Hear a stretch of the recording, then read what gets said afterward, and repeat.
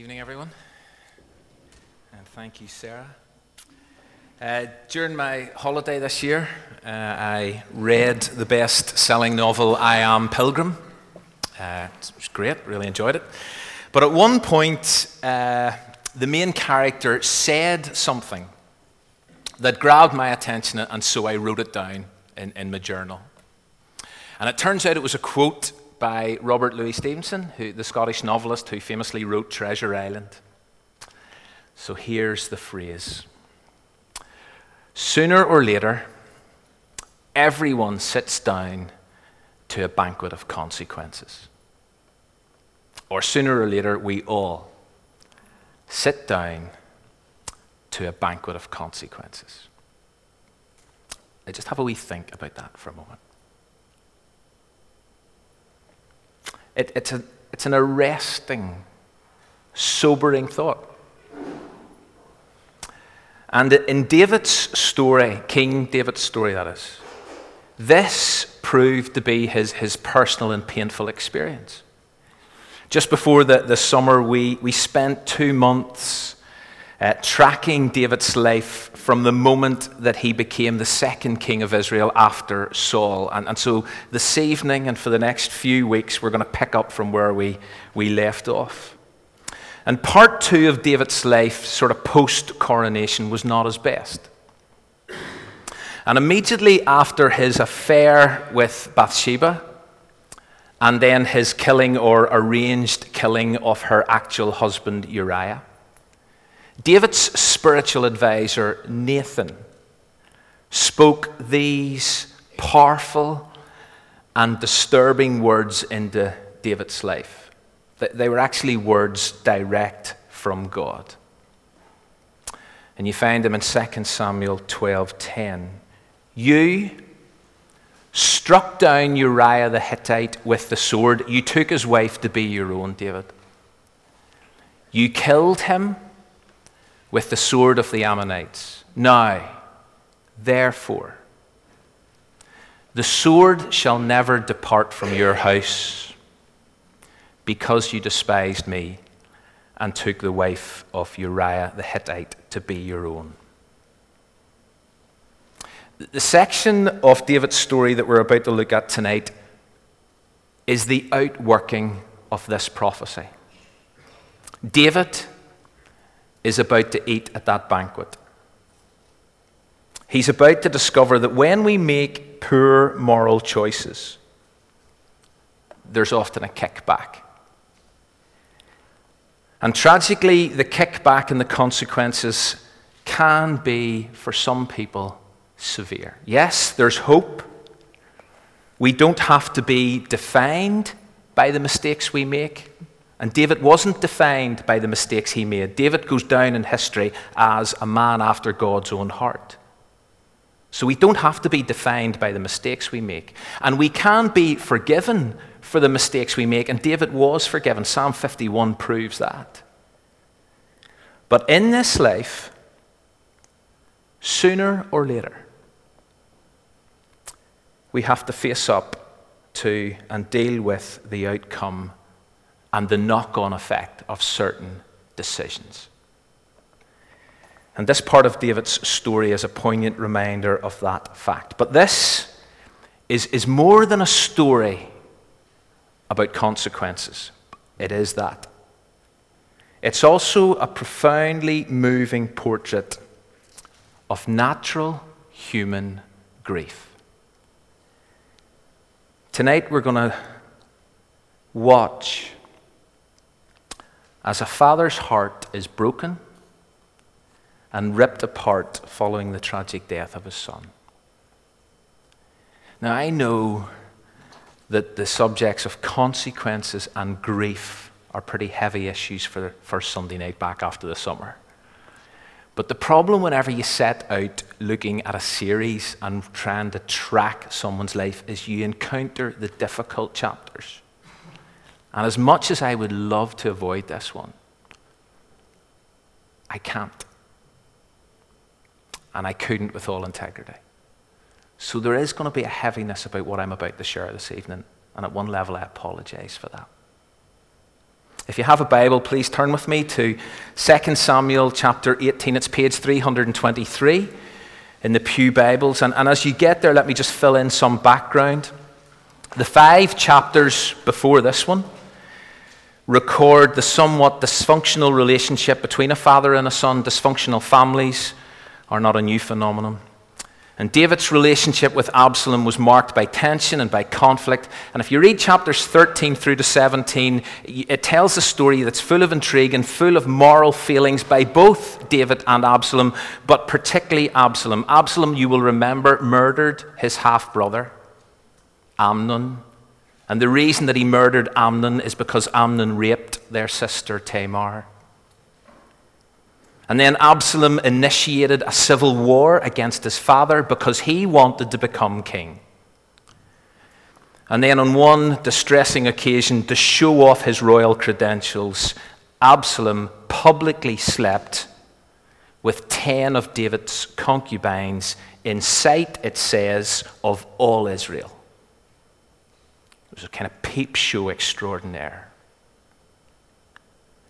And as we get to 2 Samuel 18, there is about to be a final showdown between father and son.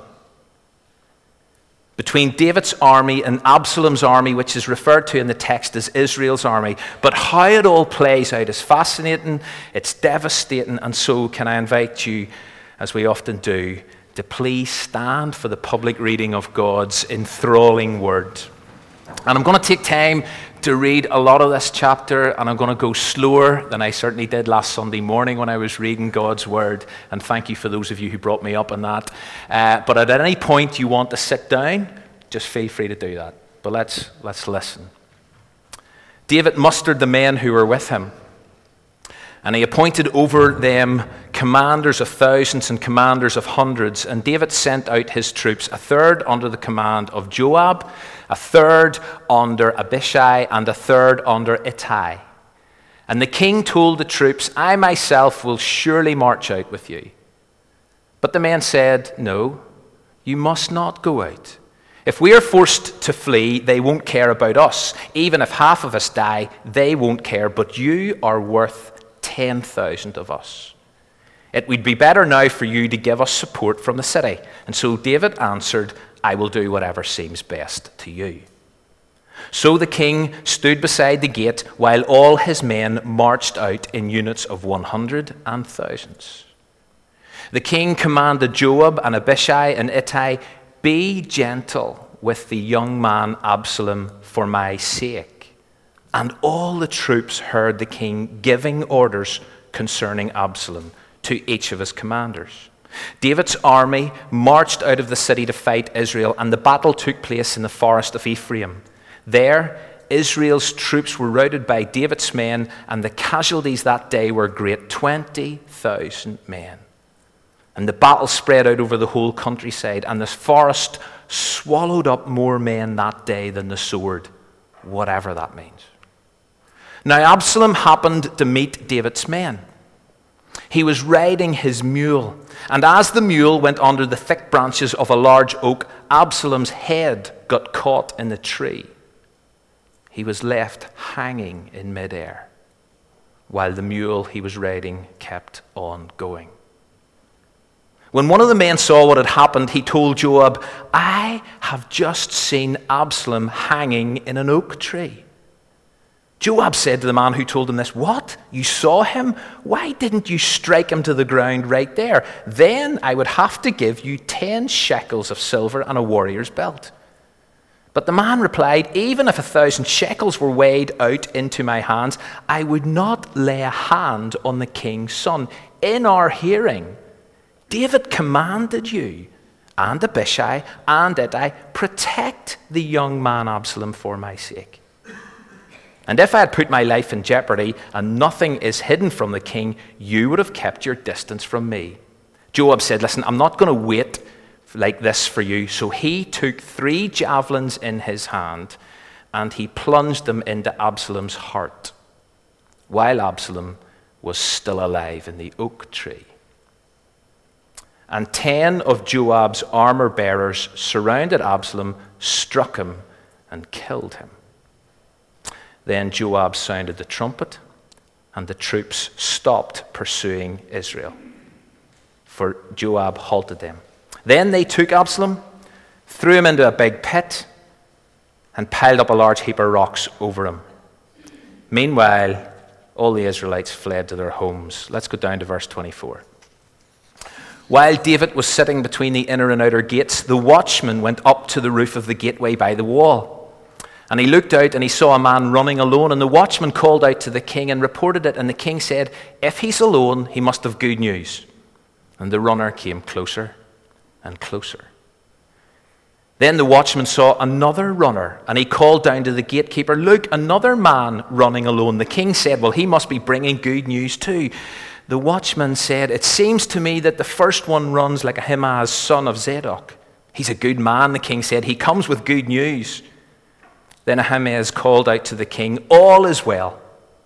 He bowed down before the king with his face to the ground and said, "Praise be to the Lord your God. He's delivered up those who lifted their hands against my lord and king." The king asked, "Is the young man Absalom safe?" Ahimaaz answered, "Well, I saw great confusion, just as Joab was about to send the king's servant and me, your servant, but I don't know what the confusion was all about." The king said, "Stand aside, wait here." So he stepped aside and he stood there, and then the Cushite, the second runner, arrived. "My lord, the king, hear the good news. The Lord has vindicated you today by delivering you into the hand of all those who rose up against you." And the king, David, said to the Cushite, "Is the young man Absalom safe?" The Cushite replied, "May the enemies of my lord, the king, and all who rise up to harm you be like that young man." The king was deeply moved. And he went up to the room over the gateway, and he wept. And as he went, he said, "Oh, my son Absalom, my son Absalom, if only I had died instead of you. Oh, Absalom, my son, my son." Take a seat.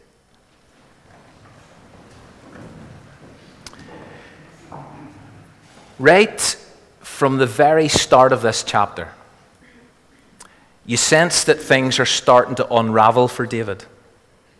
You know, right at the start, he appears to be in control. He's dividing and he's subdividing his army into units of hundreds and thousands. But when he says, "I'm personally going to take the lead and I'm going to march out front," his men immediately turned to him and challenged his proposal and rejected his suggestion. Now, they do it diplomatically. They say, "Listen, David, you're a highly prized asset. Therefore, you stay in the background. You stay on the sidelines. You hang back." And whatever is going on, this is a new development. You see, previously, his army loved it when David took the lead.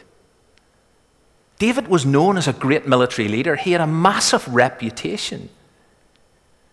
But now it seems there's a change. His authority, his words no longer carry the same weight they once did. The question is why? What's happened? Is it because of the king's failure to deal adequately with the rape of Tamar? Why didn't the king do something? Why did he leave it for 2 years until Absalom turned round and killed Amnon? Because it looked like David was weak. And is it because David didn't deal with Absalom for killing Amnon? We can't be sure why it is, but it's pretty obvious that David, at this stage in the story, has lost a certain amount of gravitas. And this is further illustrated whenever his one explicit order, the one thing he said, just falls on deaf ears. David instructs his men, "Be gentle with the young man Absalom for my sake." And as verse 5 tells us, everyone heard that order. Everyone heard it. And yet, David's orders are not only ignored, They're blatantly disobeyed. And I don't want to read too much into this or make too big deal of what's going on, especially if it's not clear from the text. But you see, whenever a leader loses respect, whenever what they say is increasingly challenged and or disregarded, you start to wonder, is that the beginning of the end? Is their future in that role sustainable? Or are they on their way out? See, David, it seems, is talking the talk, but people aren't listening. Or at least they're not listening as carefully and as attentively and as seriously as they once did. And so, David stays in the background as his army enters the theater of conflict, which on this occasion is a forest. And we read that David's army enjoyed a stunning victory. Thousands of the opposition lost their lives. But then the narrative homes in on one victim, Absalom, who we're told, and I find this fascinating, we're told happened to meet David's servants. Was that coincidence or providence? Bad luck or destiny? The one thing the word happened seems to imply is that God was all over this. And Absalom is riding through the forest. And given the situation, we assume, we're not told for definite, but we assume that he's riding to escape with his life. When suddenly his head gets caught up in low-hanging branches. And it says he's left suspended in midair. Some of your translations will say he's left hanging between heaven and earth, between life and death. Most people and most artists tend to think, although the text on most translations doesn't actually say this, it says his head got stuck, but most artists, and most of us have probably kind of grown up, if you've grown up with a story, thinking it was his hair. Hands up if you always thought it was his hair that got stuck. Yeah? Lots of people, okay? Text doesn't actually say, text says head. Some translations say hair. Most artists depict it as his hair. And that's understandable. Because one of the things that we know about Absalom, bit of feedback, right? One of the things we know about Absalom, for those who have kind of been tracking this series with us, we know that he only did what once a year? Cut his hair. And the reason that he only cut his hair once a year was because it became too heavy. And once he cut his hair, what did he then do with it? He weighed it. And if you recall the evening we looked at that, what we said is that that fact is an indication that what we're dealing with here is a young man who's quite into himself. He's quite egocentric. He's quite vain. He is a man of style over substance. And again, if nothing else, and I know again we've got to be careful about reading too much into this, but in terms of the overall David story, this is surely another reminder that although our society and our culture concentrate and place so much emphasis on outward appearance, it's the real us. It's the state of in here that really matters. Because although we look on outward appearance, God sees and searches hearts. And Absalom's self-preoccupation and self-obsession eventually caught up with him and threatened to be his downfall, literally. And just one other passing comment regarding this harrowing scene, because I know there was a cartoon image of it, but I want you to try to picture this scene. This man hanging on a tree, suspended between heaven and earth, life and death.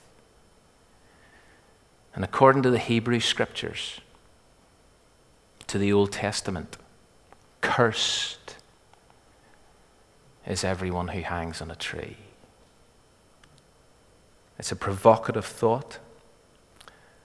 And for us as Christians, it's an image that invokes the horrors and hopes of another man who was hung on a tree, suspended between heaven and earth, between life and death, waiting his imminent death at the hands of merciless men.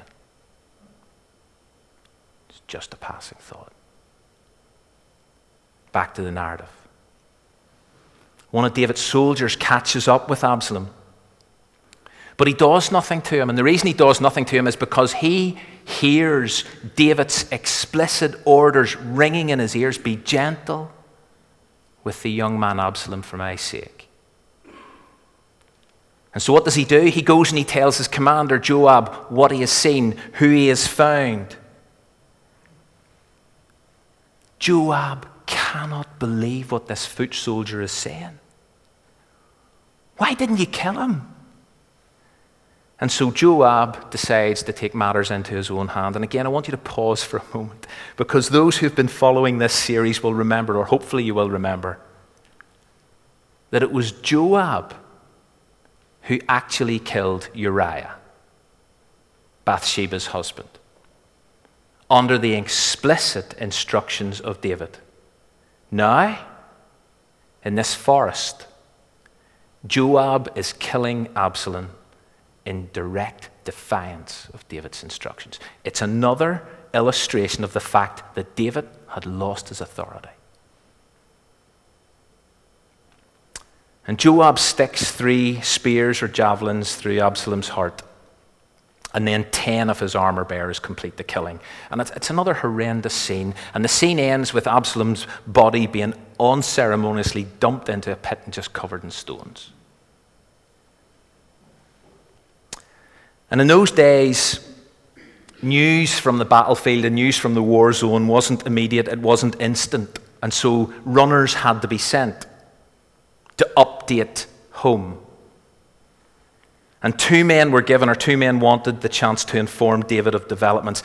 And as David sits between the city gates, his lookout is up on the city walls and sees the 2 runners making their way toward the city. And whenever the first arrives, the first confirms, listen, David, all's well, and he blesses God for the victory that God has given to David's army. But that wasn't the information David was after. All David wanted to know was, I don't want to know if all is well, I want to know specifically, is it well with Absalom? And the first runner can't bring himself to tell the king that his son's dead.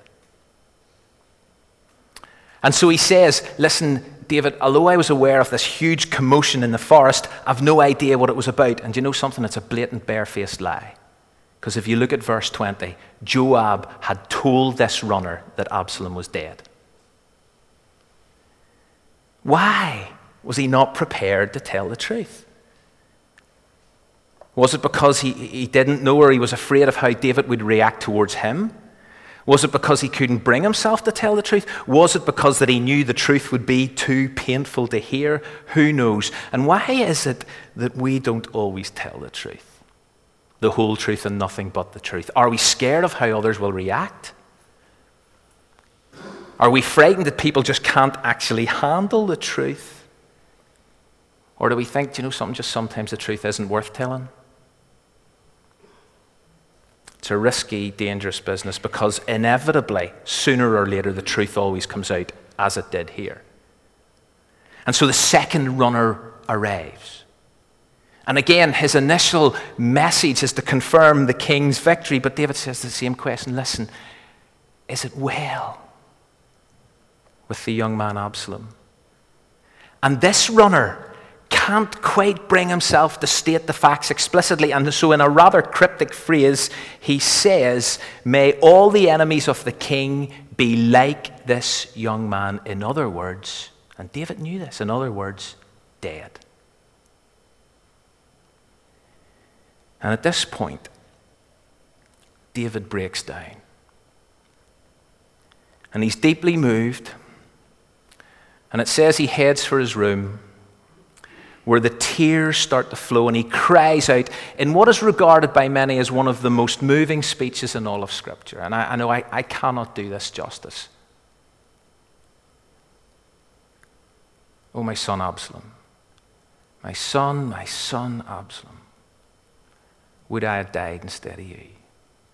Oh, Absalom, my son, and it's heartbreaking because here is a father who mourns the loss of his child. And yes, this has been a son who has caused him plenty of heartache and difficulty, but he was still his son. He may have been the thorn in his flesh, but he was also the apple of his eye. And whatever else we take from this story,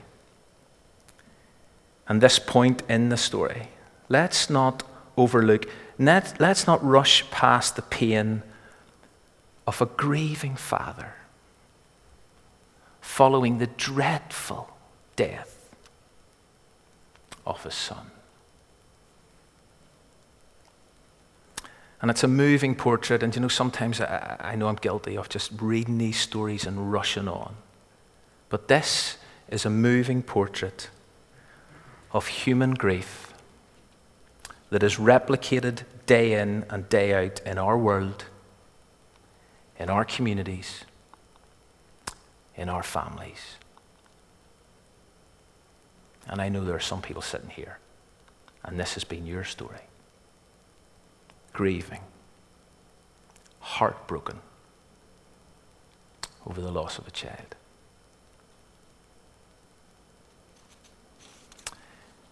And I'm about to go on, yes, I'm about to go on and finish up talking about those banquet of consequences.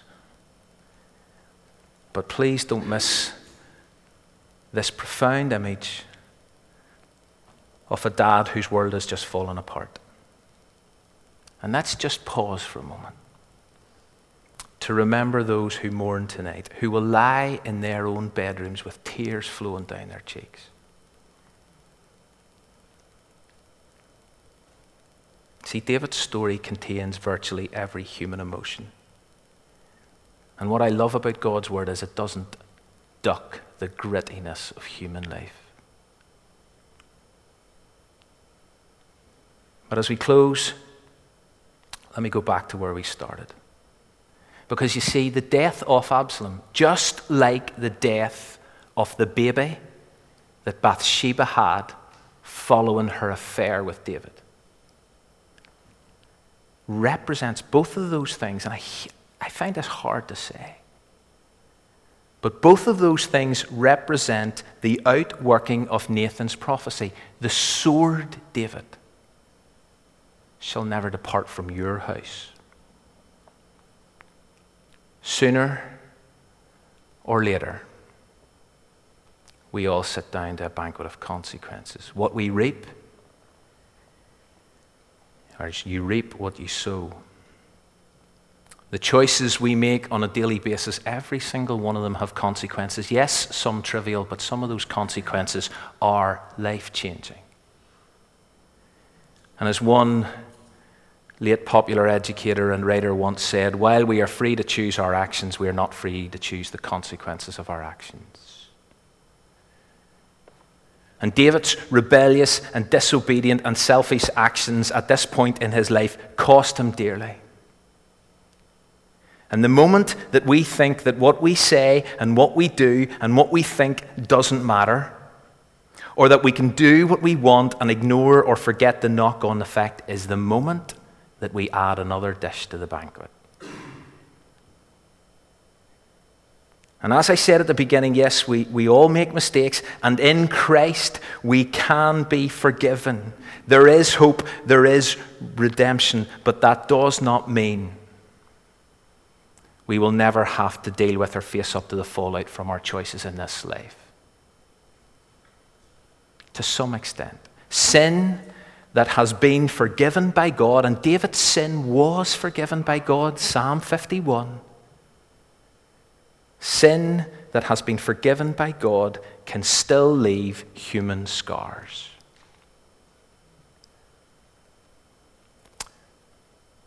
But in the next life,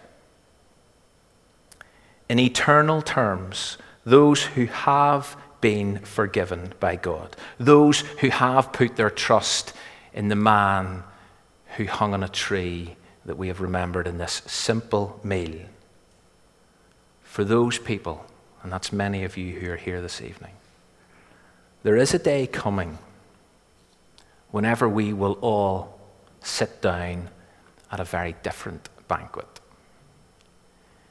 And I hope and pray that every single person who's in this church this evening has reserved a place at that particular table.